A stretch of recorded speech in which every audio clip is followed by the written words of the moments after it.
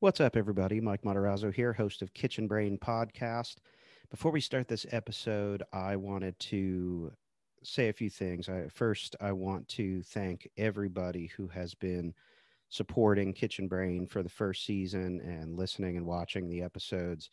I really do appreciate it. I appreciate you sharing with your friends and helping me kind of grow the audience through the first season.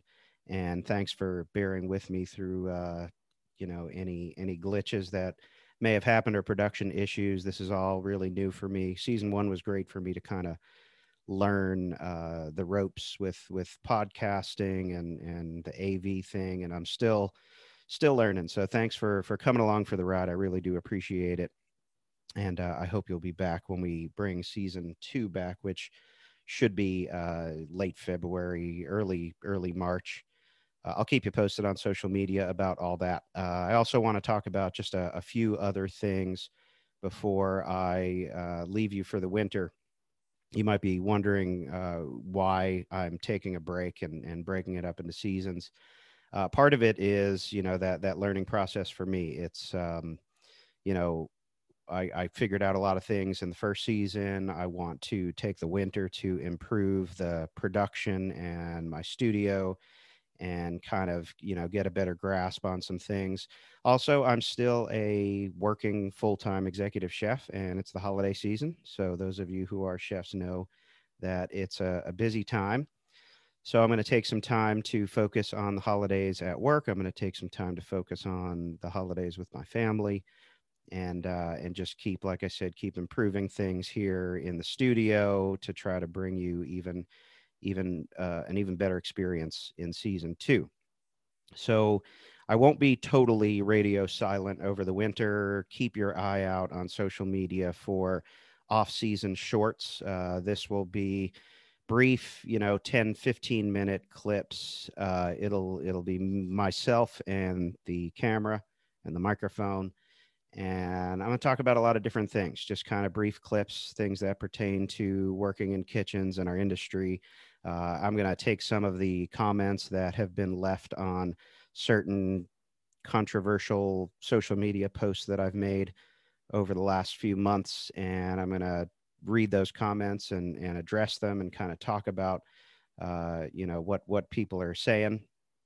And then when we get into season two, I already have a few really good guests that I'm excited about lined up to interview for season two.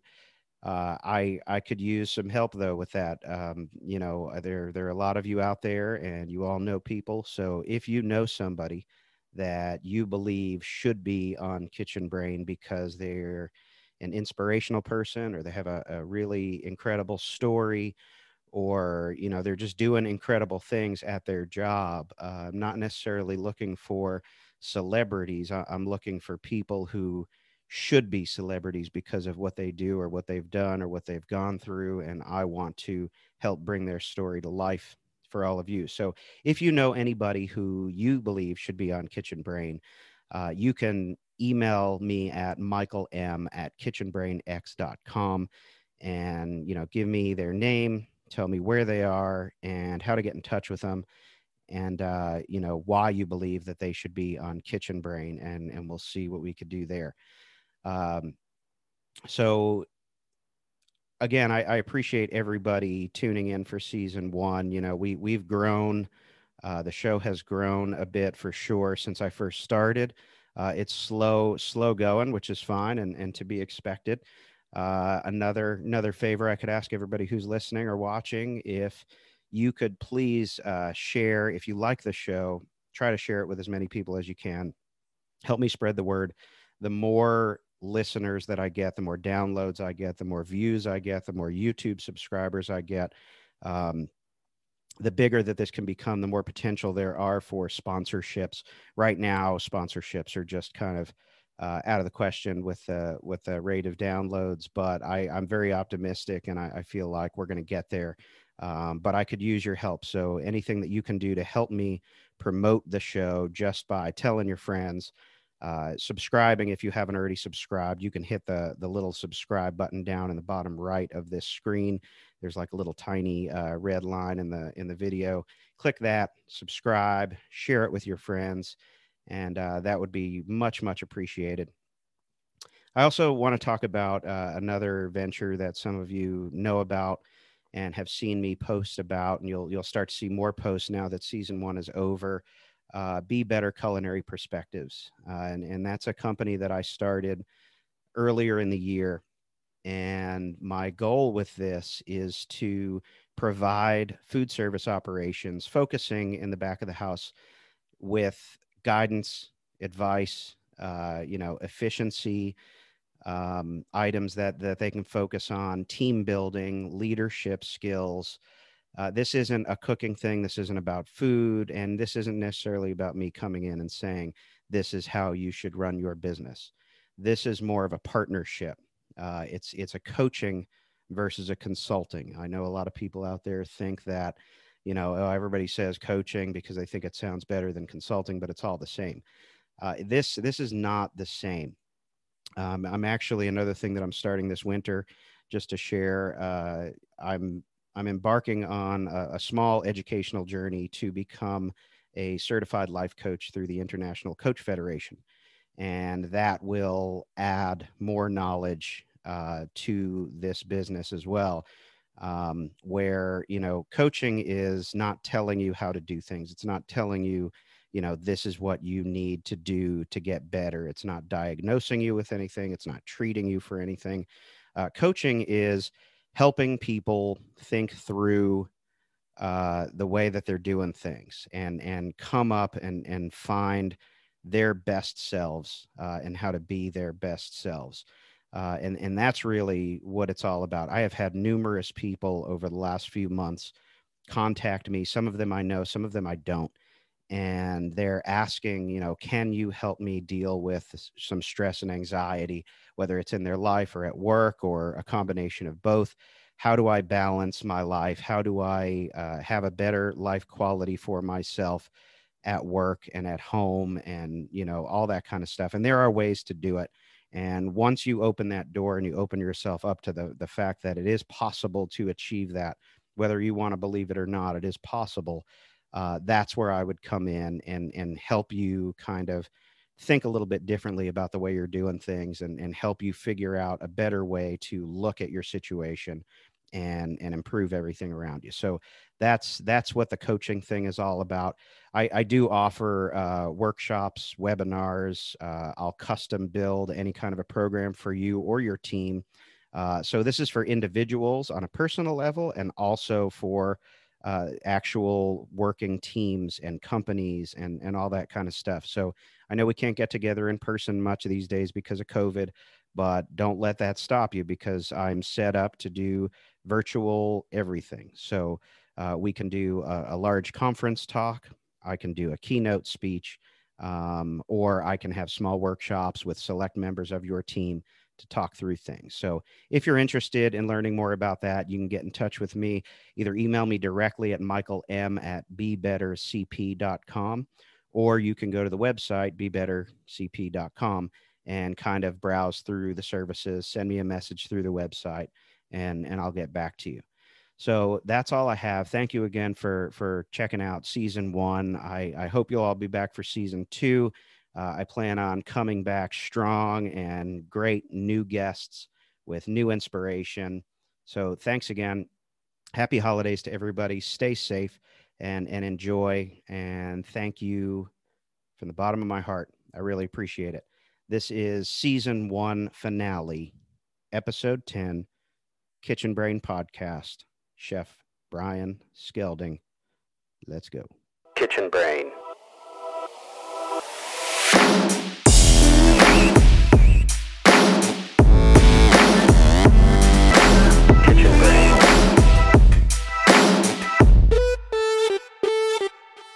Kitchen Brain. Hey, everybody. Welcome back to Kitchen Brain Podcast. I'm your host, Mike Matarazzo, and today's episode, we're talking to Chef Brian Skelding. Chef Brian Skelding is the executive chef of the renowned Greenbrier Resort in White Sulphur Springs, West Virginia. Those of you that know me, know that I am a past Greenbrier apprenticeship graduate, and the Greenbrier is very close to my heart. Cool thing about my relationship with Brian is that he had the position of saucier when I started at the Greenbrier. And, the rest of the story will come to light during this podcast. But incredible talent, incredible leader, and you'll see an incredible kind of resume and pathway through the industry. It's one of the more quality peppered, pathways that you could see in the industry. It's pretty cool. So, Chef, how are you, man?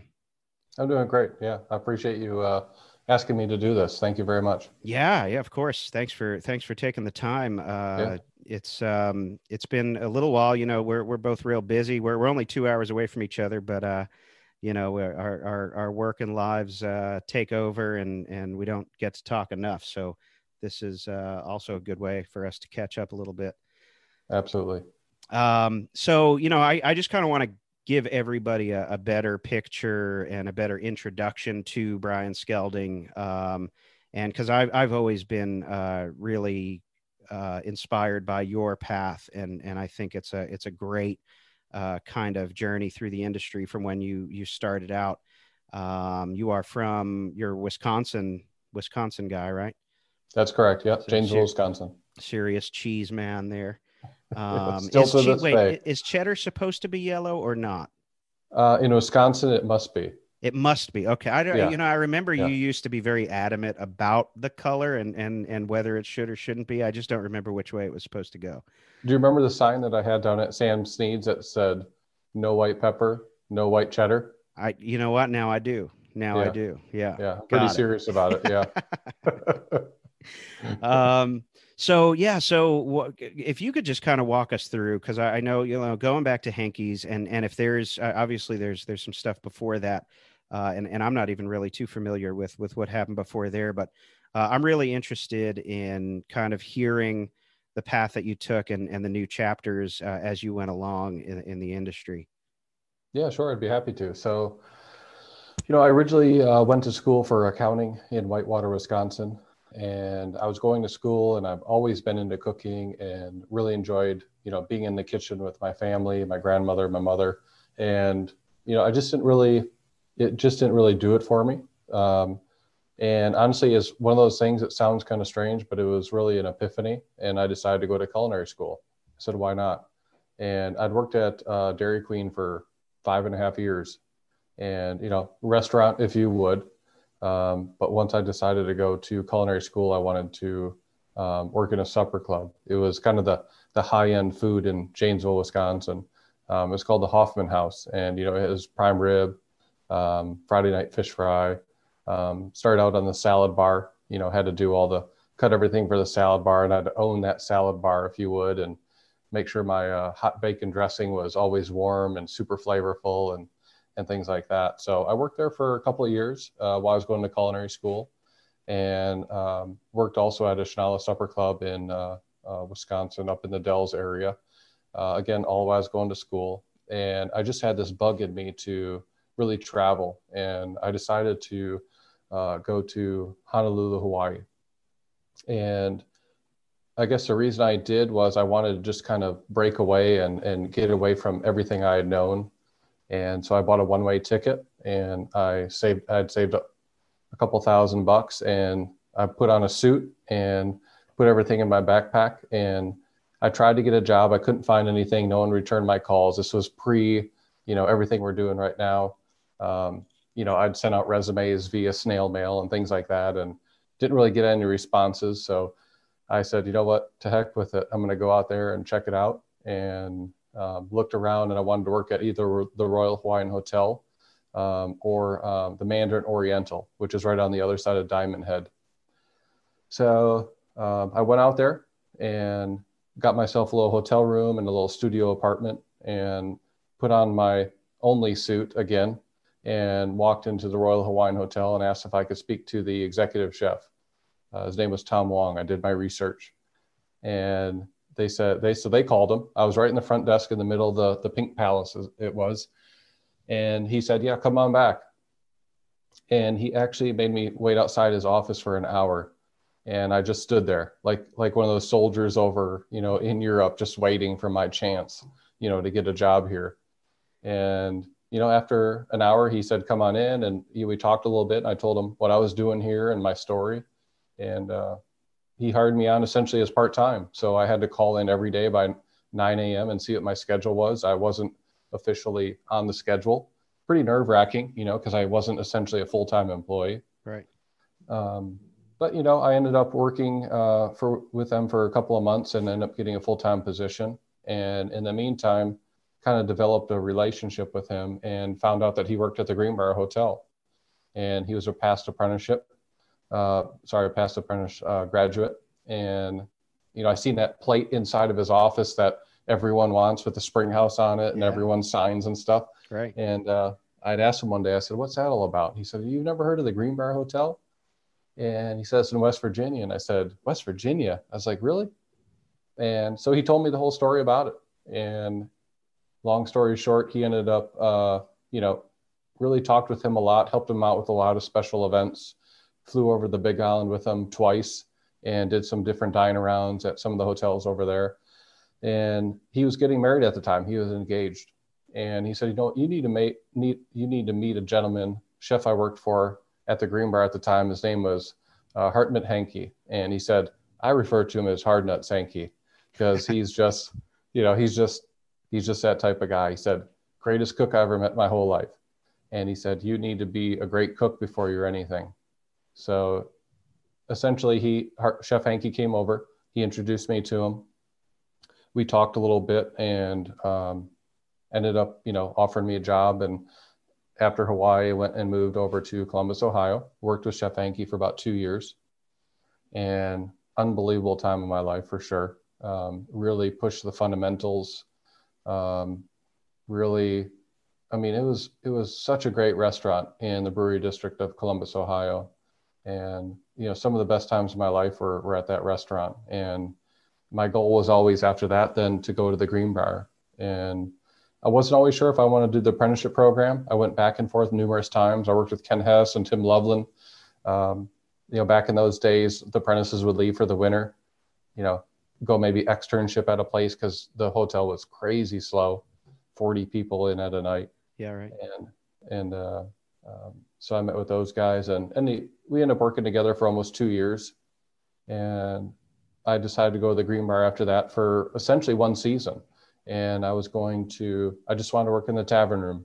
Didn't know who the chef was there at the time. At the time it was Chef Hagley, I had heard. And I went down and interviewed with Chef Mengel. He was the executive sous chef at the time. And he ended up bringing me on board and I moved down and ended up meeting Chef Rosendale for the first time. And after, probably 2 weeks, he said, hey, you should probably be the lead chef here. I said, I don't know what a lead chef is. He's like, well, you kind of be, just underneath me essentially. So ended up taking that position and worked with him. Phenomenal experience in the tavern room. Doesn't exist anymore at the Greenbrier. It's actually right now where like JJ's is. It's right underneath Prime 44 restaurant.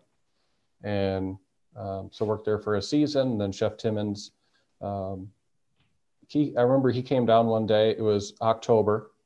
And forgive me if I'm getting a little long-winded here. No, you're good. You're good. Yeah, okay. So he came down and I was planning on moving out to Los Angeles because back in those days, I wanted to be a sushi chef. I thought that was like, I'm still obsessed to this day with chef knives and sushi and all that stuff. Yeah. And he came down one day and he said, hey, Brian, he's like, I really could use an extra hand to get through the holidays. And back in those days, it was, Chef Timmons came by and if he asked you something, you said, yes, chef. He said, would you mind sticking around till, maybe January? Yes, chef. Nope, not a problem. So I ended up sticking around, get through all the holidays. I went back to the main kitchen. I helped out up there, worked sauce station. I worked my first essentially sauce station rotation the night of graduation that year. That's a good night. Yeah, right. It was graduation night. And Rob Plesh came to me that night and I hadn't worked sauce station yet because I'd worked in the tavern room the whole time. Right. He said, Chefy, I'm going to go ahead and need someone to make sauces tomorrow. Do you think you could do that? I'm thinking to myself, well, let's see. Um, Probably won't have slept in 37 hours straight because I've been here. But yeah, why not sign me up? He's like, tell you what, I'll give you Dan Nakamura. He's a culinarian from Hawaii. He's an apprentice. He's like, I'll give you him to help you out. I said, that sounds fantastic. So I ended up leaving for about 30 minutes, went to White Sulphur, showered, came back. And after I helped out Corbett, put up for that year and did Saw Station. Anyway, so I finished out that whole year, went out to Los Angeles, and Tom Wong, who I'd met in Hawaii, was one of my mentors. Still is obviously one of my greatest mentors to this day. I told him the whole story because before I left, Chef Timmons offered me the saucier position, and I turned it down. And we were talking over the phone, and he said, "You know what?" He said, "You're an idiot. You need to take that saucier position. You need to go back to the Greenbrier and take that position." He said, "Hang up the phone right now, call Chef Timmons, tell him you take the position." And I did exactly that. And Chef Timmons was happy to hear from me. He said, "Let's bring you back here in April." And I ended up, again, such a great experience. Chef Timmons had told me, he said, "Brian, if you can do the saucier position, I promise you can do any position that ever comes across your way." That's like how difficult it was. That's the truth. Yeah. So I ended up going back that year, and I was saucier for just under 2 years. The first 3 months were, I'd say, the equivalent of the hardest times of my life is the same 3 months of trying to work with Chef Hankey in Columbus, Ohio. Sitting outside, waiting to get inside the restaurant, smoking cigarettes, waiting to like just get in there and just run because, they forced you to, you had so much prep to do in such a short amount of time, but it wasn't like, yeah, come in early. That's no problem. No, they had payroll to make. Right. So you had to come in at, 2 or 2:30. And that had to be what? That was probably, was that 02? It was, yeah. That was 02. Yeah. Because I started down there in the apprenticeship in 03. And I thought I remembered you being there for about a year or so before I got there. And it's funny to hear you say, running all over the place. I mean, anybody who hasn't been to the Greenbrier, I mean, the main kitchen, what's the square footage? Do you know the square footage of the main kitchen? I don't. I usually tell people how many of my kitchens at work can fit inside the Greenbrier kitchen. That's usually how I measure it out, but it's absolutely enormous. And everybody always thinks that we're exaggerating when we talk about the Greenbrier and the kitchen. And then when they go there, they're like, whoa, you weren't kidding. But I joke a lot, and it's true though. Whenever I talk about Brian Skelding to anybody, I refer to him as the guy who taught me how to walk. And that's not really a metaphor. It's kind of a literal statement because I'll never forget, I didn't have a uniform yet, or a hat or some part of my uniform. So I needed to find out where the uniform room was. And I get into the kitchen, and there's Brian on the station. And he's a tall guy. He's got long legs. So he's already got a good stride on me. I'm 5'7". And I say, "Hey chef, how you doing? I'm here. I'm supposed to work here." And he's like, "All right, let's show you where the uniform room is." And I didn't even, I turned for a second. I looked back, and he's halfway across the kitchen.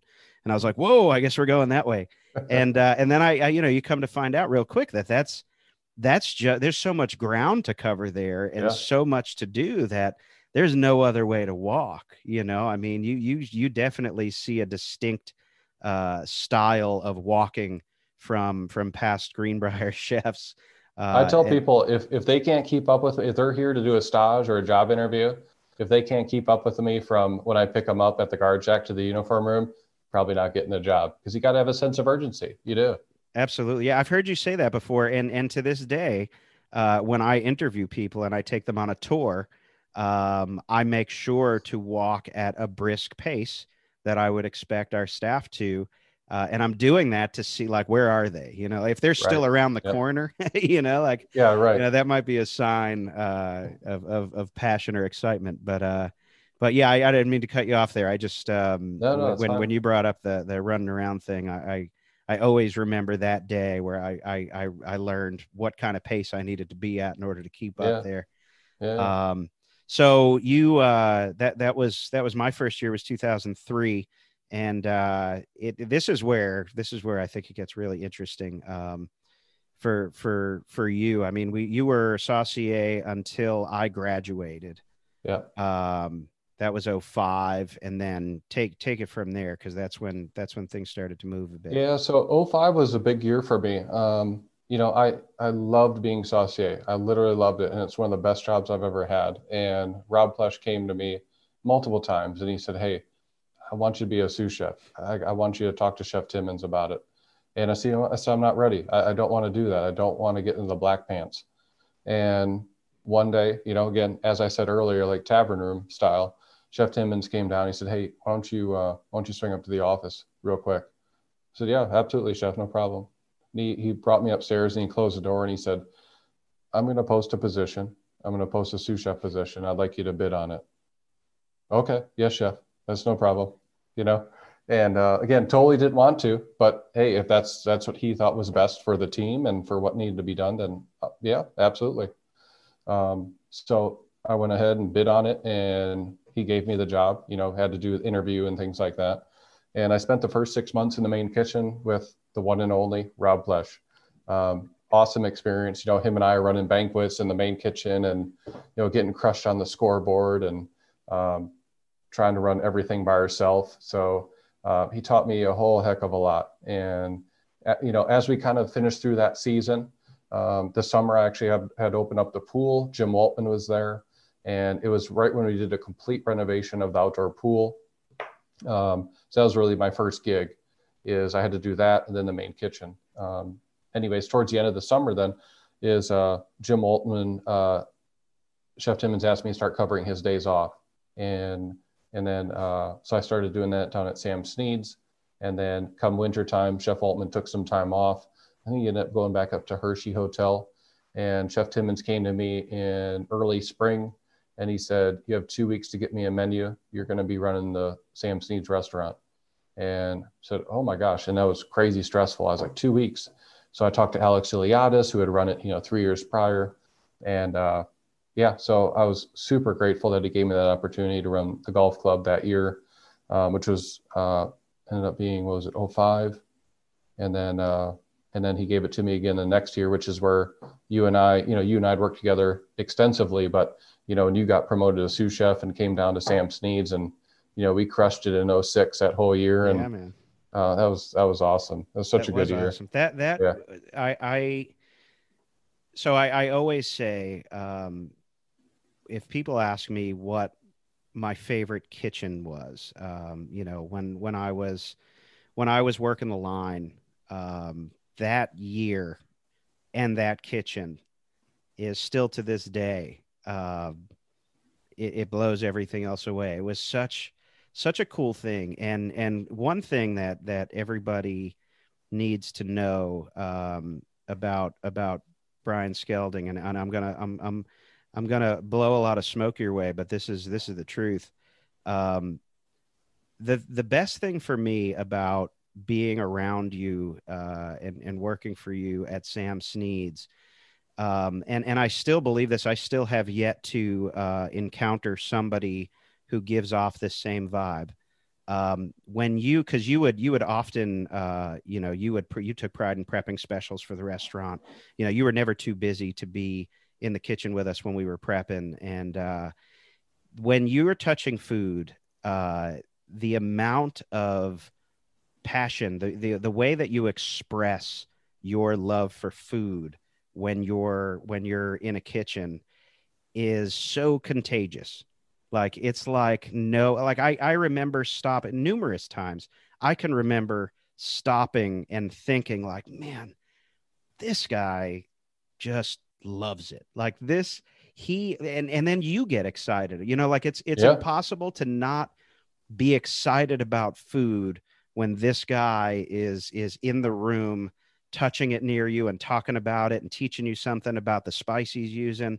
I mean, I love food. I love to cook. It's my life.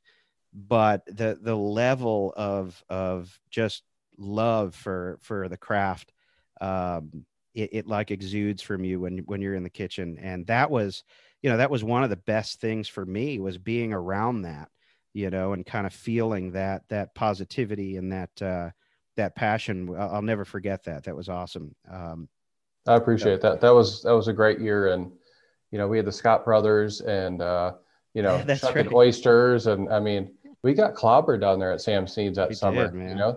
and, you were such a great, sous chef to work with too, because, the recipes that you would bring in, I remember doing like hollandaise sauce and gnocchis, and, you and I would talk about, how do we teach all these young guys, what we've taught, and I still honestly use, when we do orientation to this day, I still use a document that you created, and I still give you credit, is how to be a successful line cook. Oh, Remember when you thanks, put that man. together? I do. I still give it out. I Yeah. still I give mean, it out. Yeah. it's such great detail, scrubbing down your station, sense of urgency, how you walk, how you set up your station, breaking down as quickly as you are setting up. So, yeah, a lot, I think both of us learned a lot that year. We were both Yeah. very young in our careers. Yeah. It was a great time, man. Yeah. Great time.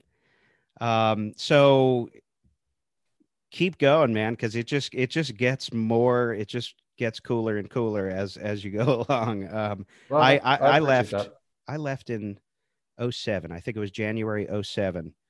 I left and went up to New York. And then I'm not sure. I know where you went. I just don't know when you Yep. went. So I left right in January of '07 too.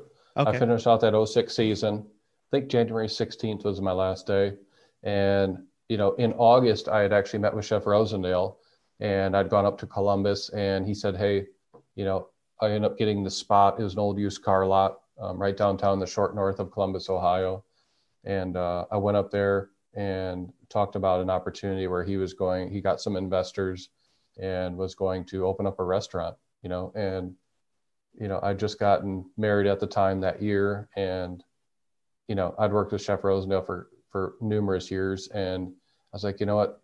As much as I didn't want to leave the Green Bar, it was just an opportunity I couldn't pass up. So I let Chef Tibbins know, that end of August, that I'd be leaving in January. Gave him a good couple months heads up, for the following season, because as you know, the Green Bar, it's a little quiet January, February, March. So we opened up Rosendale's. It was March 17th of 2007, St. Patty's Day, and it was a bloodbath like any other. But we loved every minute of it. We had Ben Groupie come down and stage with us for a week. We had John Ferguson come down and stage with us Yeah. for a week.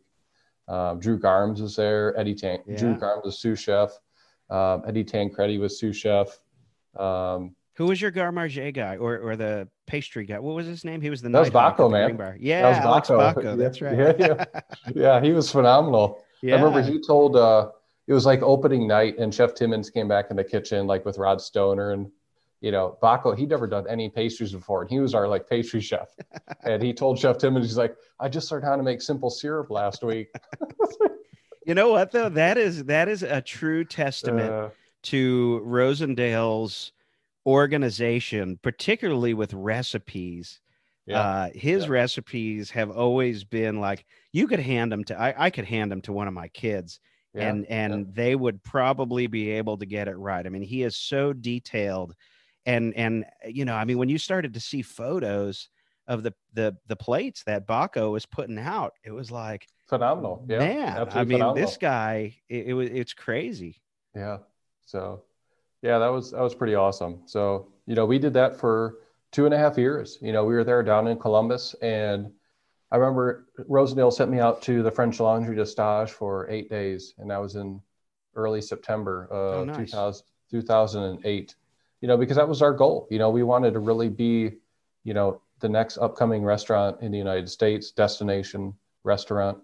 And I tell you what, I got back that week, and the recession hit us hard. I mean, it was like a light switch.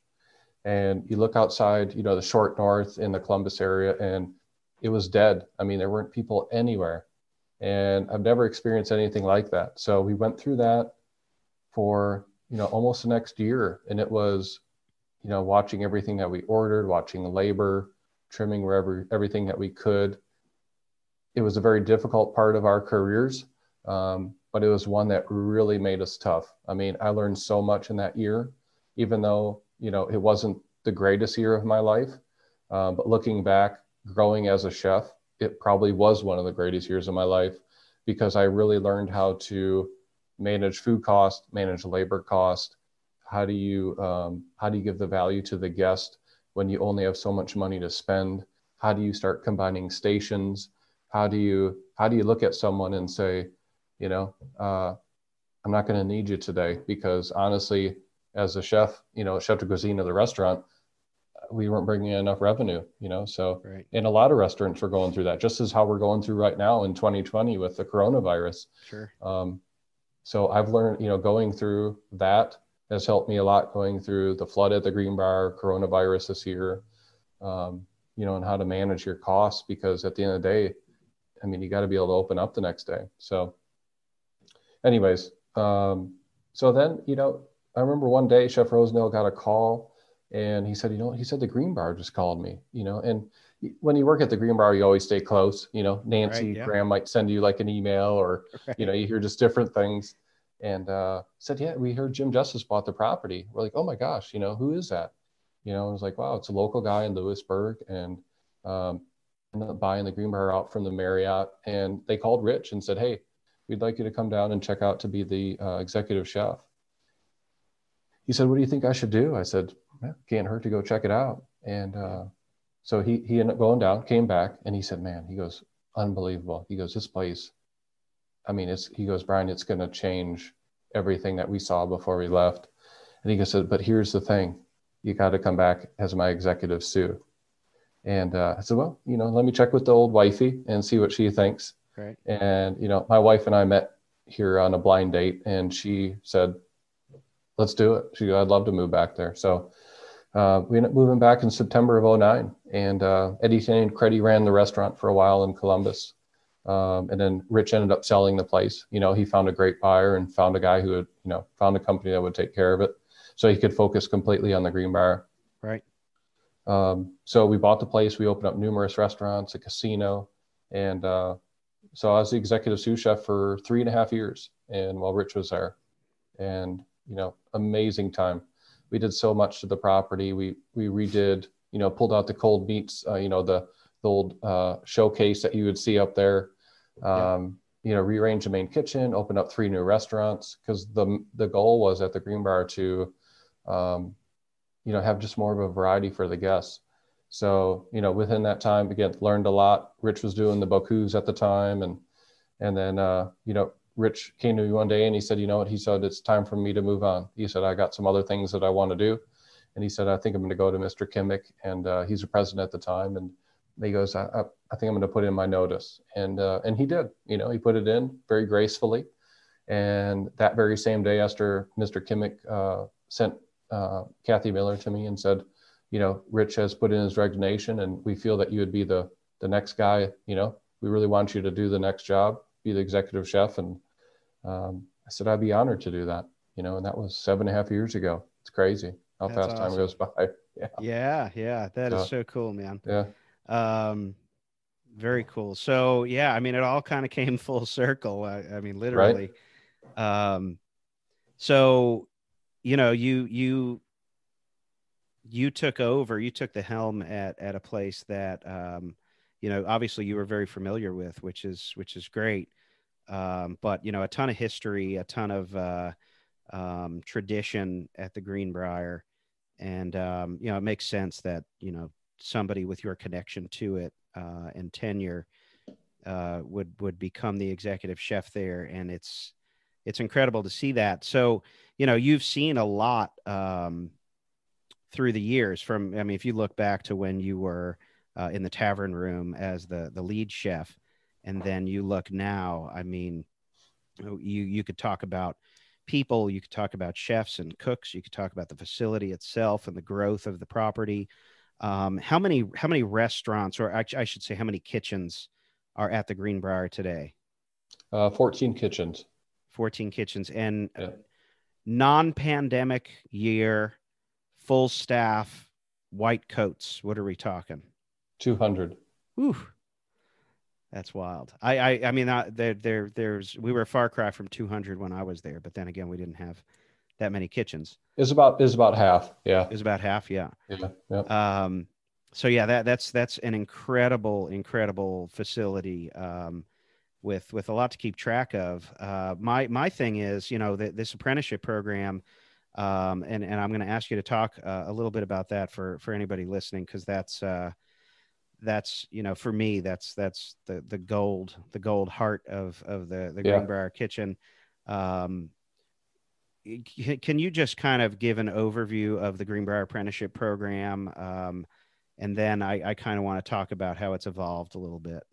Yeah, yeah, absolutely. So the program started in 1957 by Herman Roosh, and the main goal of that program was to um, really train local culinarians, local folks, if you would, because there weren't a lot of culinary schools back then. And originally it was a 2-year program, and you graduate, every other year or so. And to this day, we are now a 3-year program. We started years ago as a 3-year program. But essentially, the goal is to create a culinarian that has worked in every aspect of the kitchen, can essentially run a sous chef position, uh, everything from charcuterie, butchery, pastry skills, catering, banquets, any kind of restaurant concept that you think of. My goal always is very simple, is that a Greenbrier culinarian should be able to, I don't really want them to leave, of course, but if they shall leave, to be able to go into any other kitchen in the United States or anywhere in the world and, you know, not speak about their experiences, but put their experiences on a plate, put their experiences on the way that they work in a kitchen, how they organize themselves, how clean that they work, how precise that they work, um, and let the food do the talking.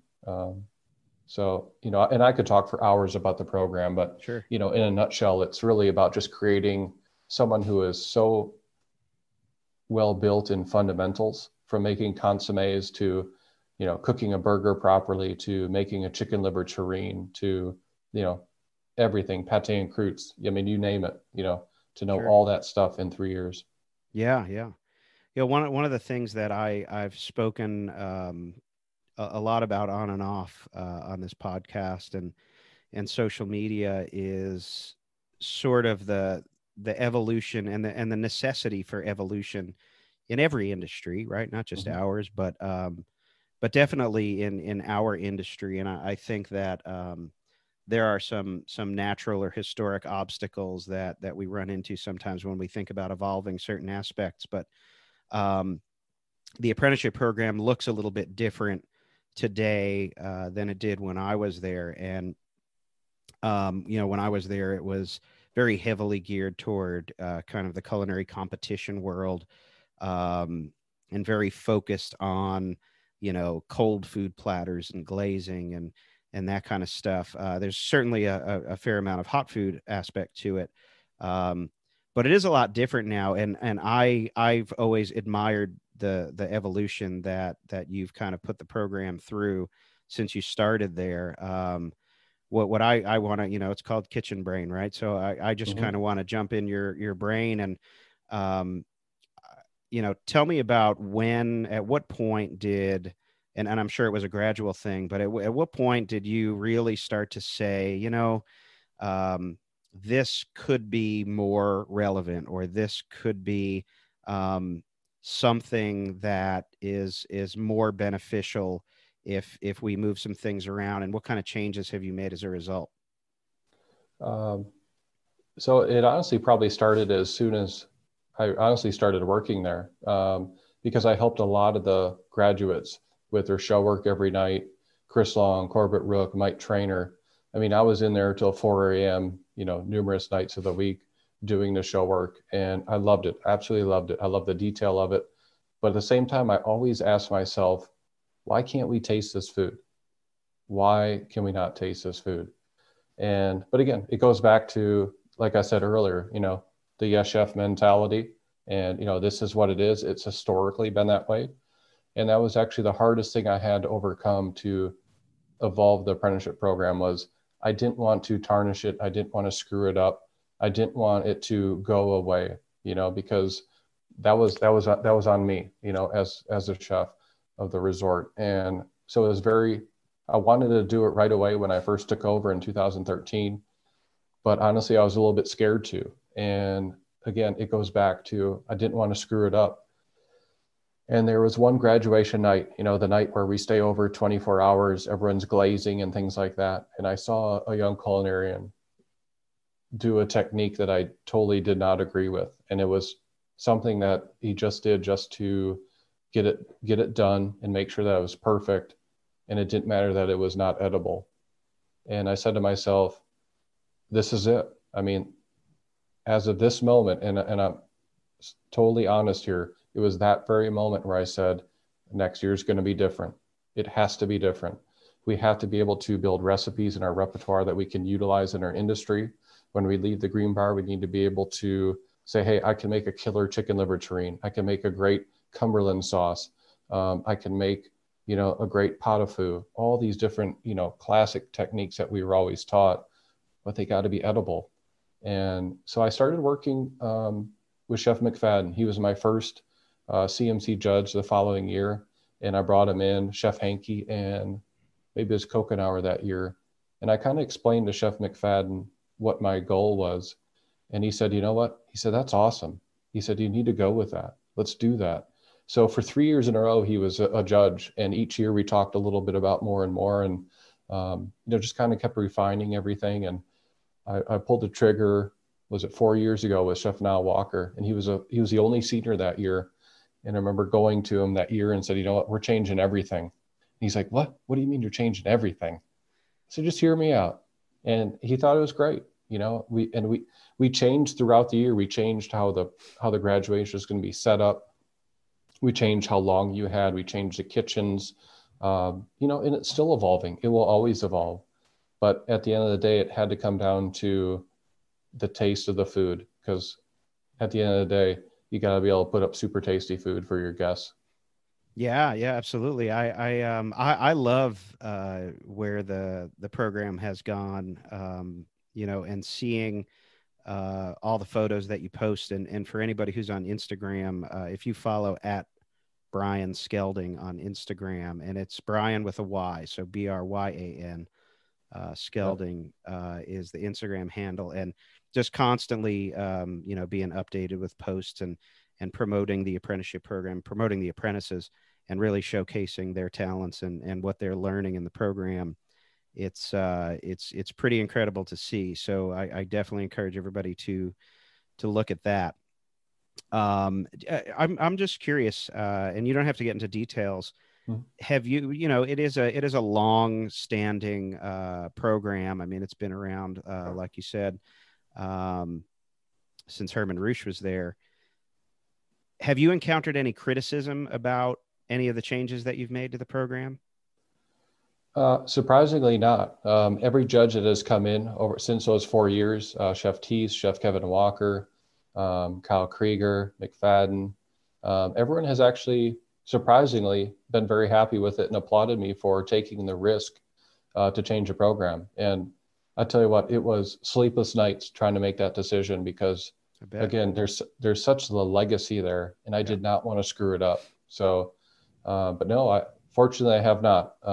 But there's also been little tweaks, and it may be with the apprentices and talking about, all right, I remember now the first mock graduation that we did, I think I set aside like 12 hours, and to this day, it's, really 9 hours, and we just had so much time. He's like, Chef, I got too much time.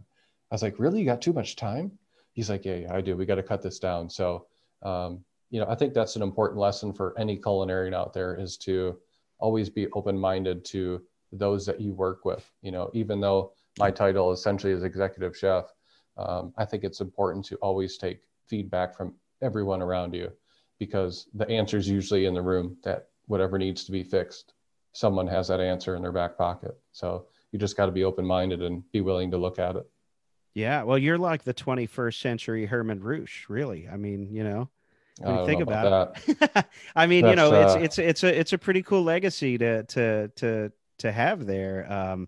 Not just being the executive chef of the Greenbrier, but being someone who, was the change, and a change that was needed. And I'm not really completely surprised that there wasn't criticism, and that's just based on the quality that I see coming out of there. So yeah, I think it's awesome. And I would I would thank you for preserving the apprenticeship, just as a past apprentice. Yeah, I appreciate that. I think that I would say that everybody, at least everybody I've spoken to, certainly appreciates what you've done to improve it, keep it alive, all that kind of stuff. So that's cool stuff. Well, know So this, I will continue to fight to keep the apprenticeship program going and going and going as long as I possibly can. So we already have I'm sorry, 6 sophomores already for next year, 3 savory, 3 pastry.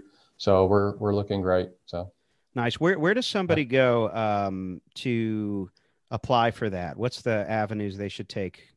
best thing to do is I mean, there's a small part, if you go on greenbrier.com, there's a small web page underneath, essentially the whole culinary history and everything gives a little bit of a breakdown about the apprenticeship program. My email's on there. There's a stage form on there, some information about what we're looking for. And then it all comes to me. And then, we start talking over the phone, looking at resumes, getting some letters of reference. I have a young man coming up tomorrow from Orlando, and he's going to stage for the whole day, and he's looking at doing the program in 2021 as well. So it's important to go through that. Come check us out. And again, that's why you mentioned earlier about my Instagram. I post on my Instagram to kind of just show the culture of the Greenbrier and the kitchens and what we're trying to accomplish every day. Yeah. Yeah. That's cool. Awesome.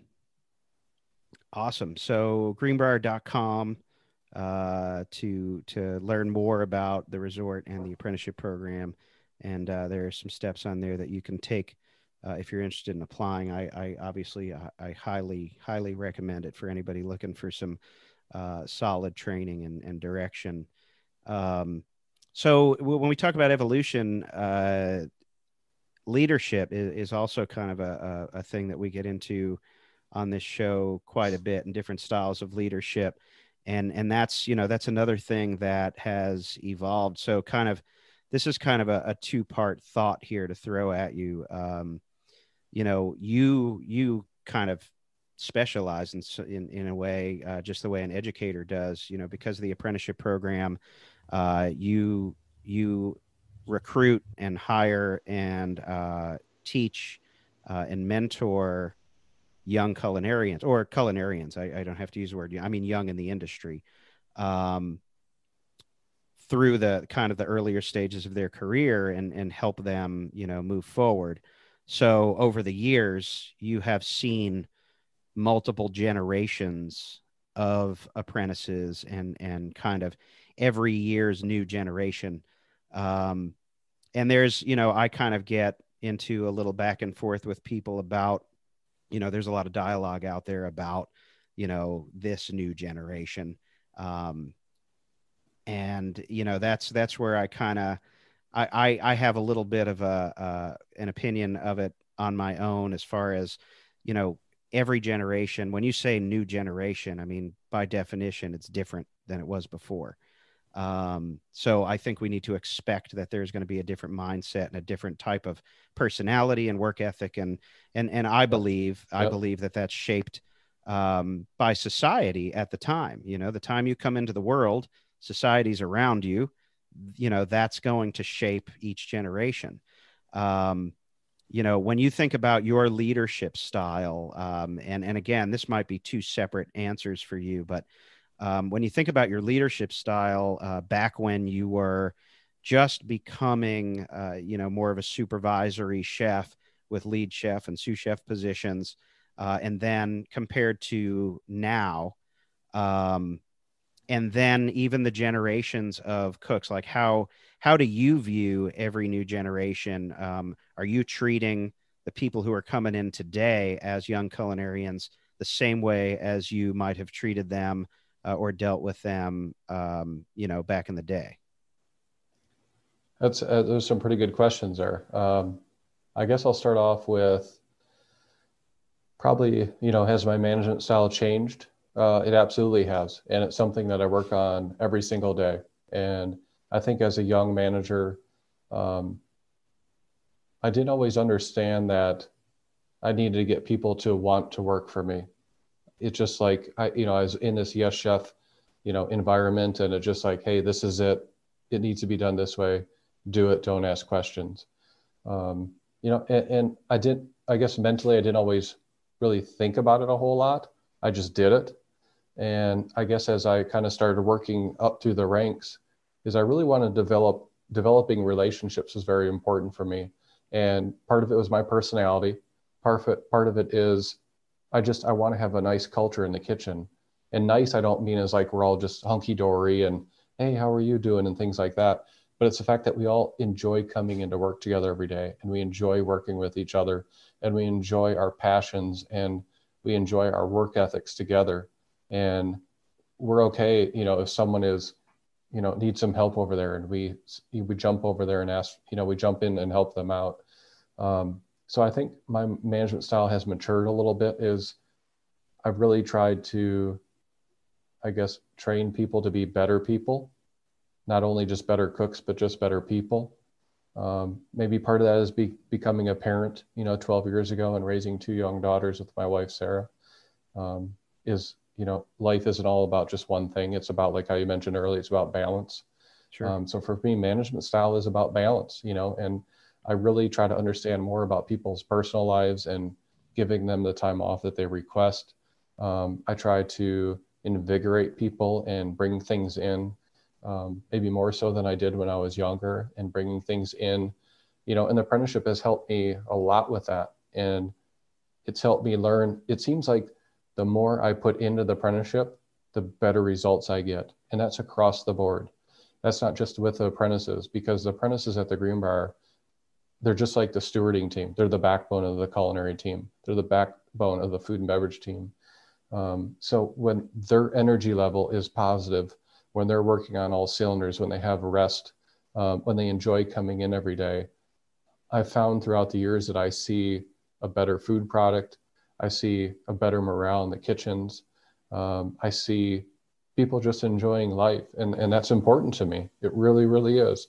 I enjoy my day off just as much as the next guy. But I'm also super passionate about what I do.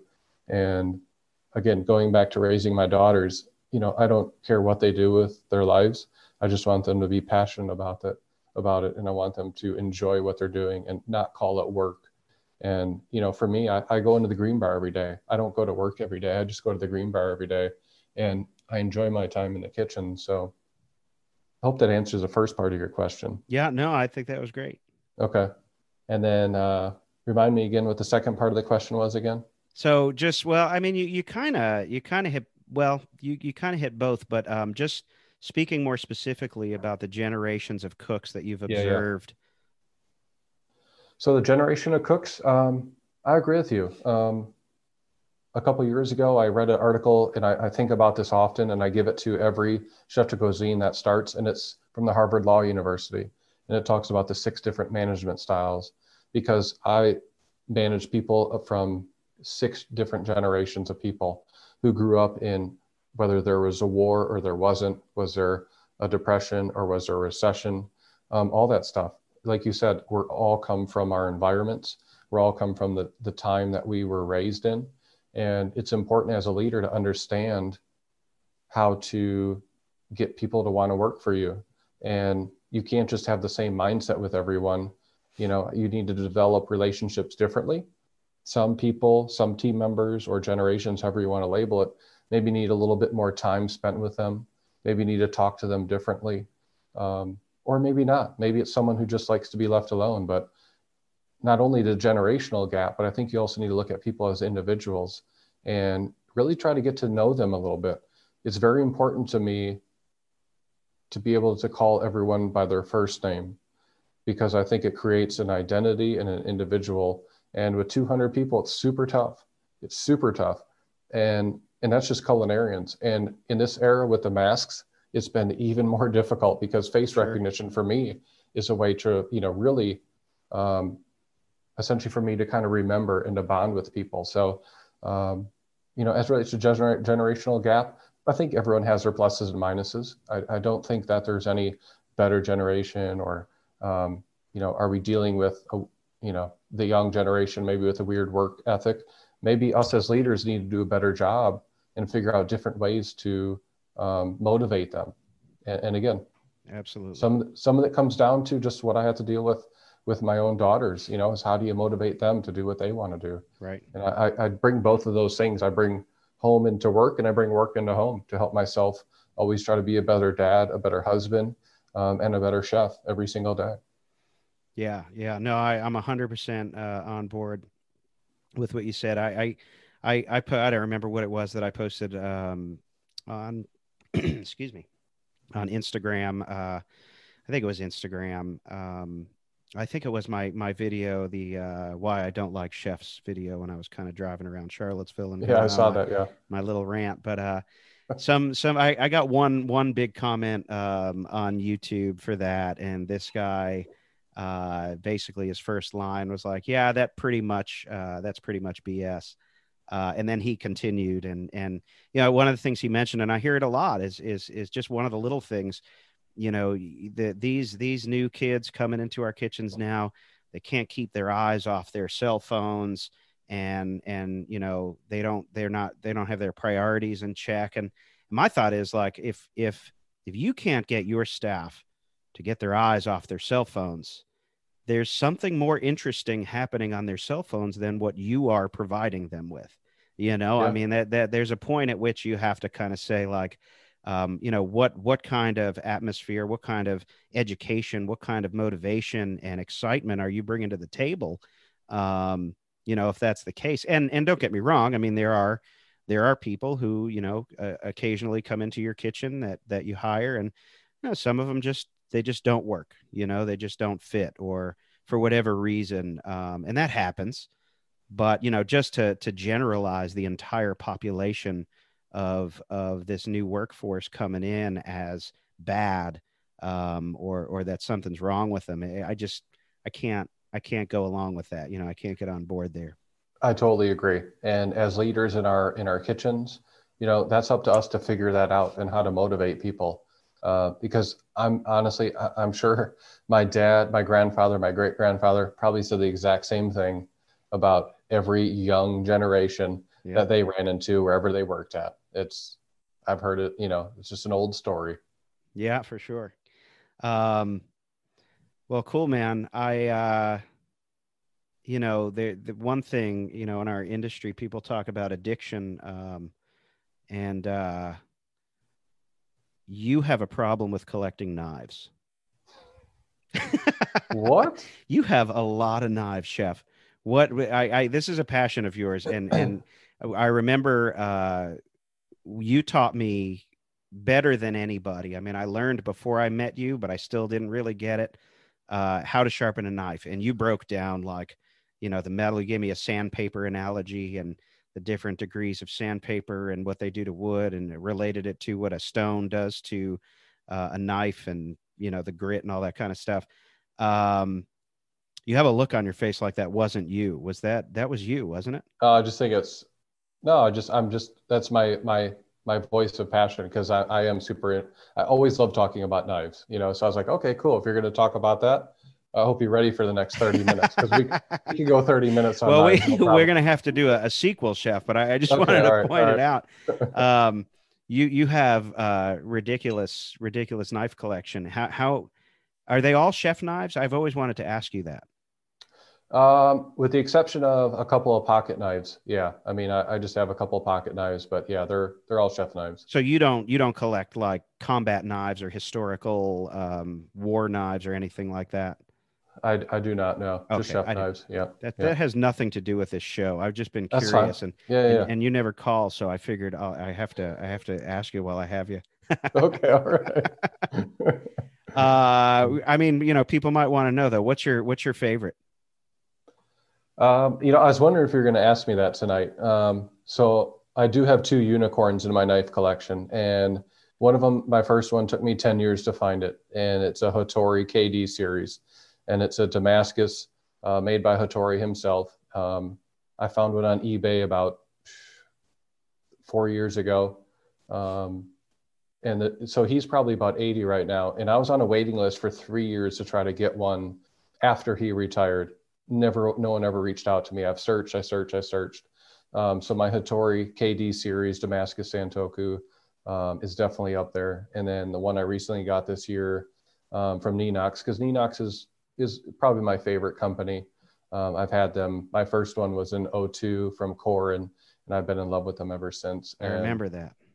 Yeah, and I had the opportunity to have them make me a custom knife, and it was last September, and I paid a good bit of money up front, talked about the steel I wanted, and the handle I wanted, and all this COVID stuff happened. I didn't know if I would actually ever get the knife, and once you know it, I got an email out of the blue. I think it was in May, and said, "Hey, we just finished making your knife." I was like, "Oh my gosh, that's fantastic!" And they're like, "But here's the thing." We're not allowed to ship anything out of Japan right now. So we're going to send it on a boat. We hope it makes it there, and it should be there in about 2 months. It's like, oh my gosh. So anyways, it was a knife I posted probably, I think maybe in August.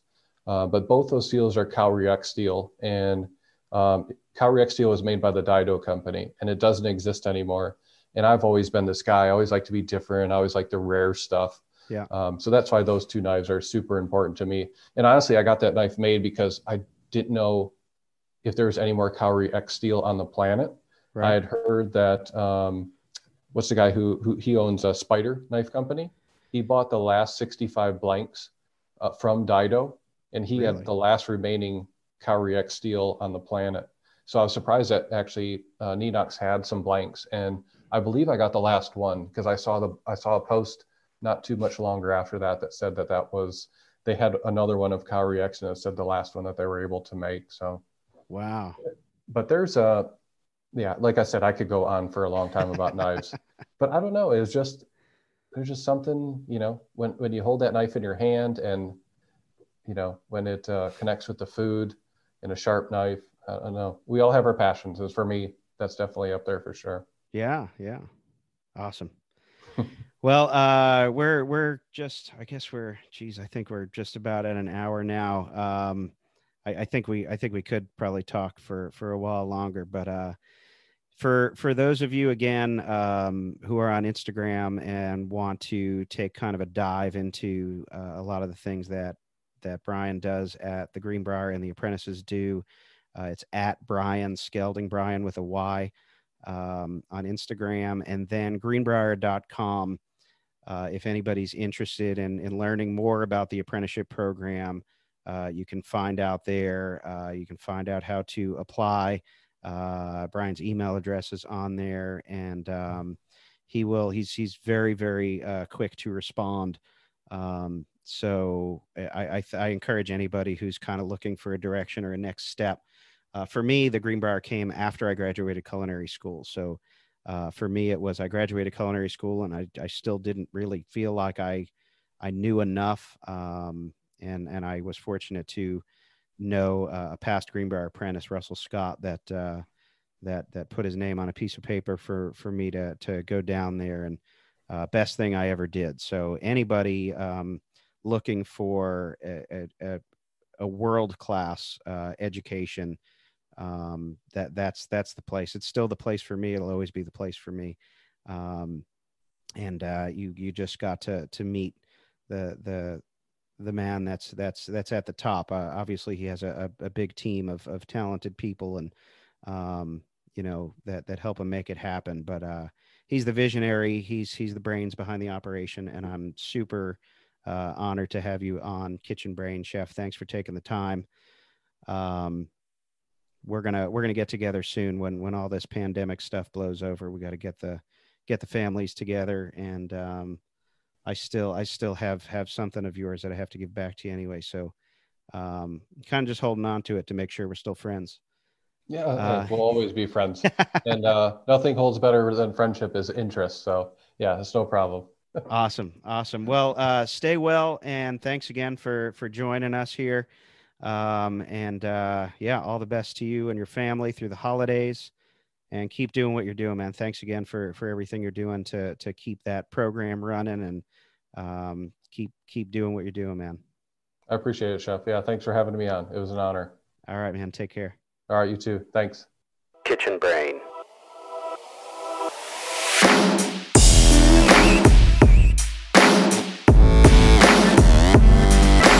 Kitchen Brain.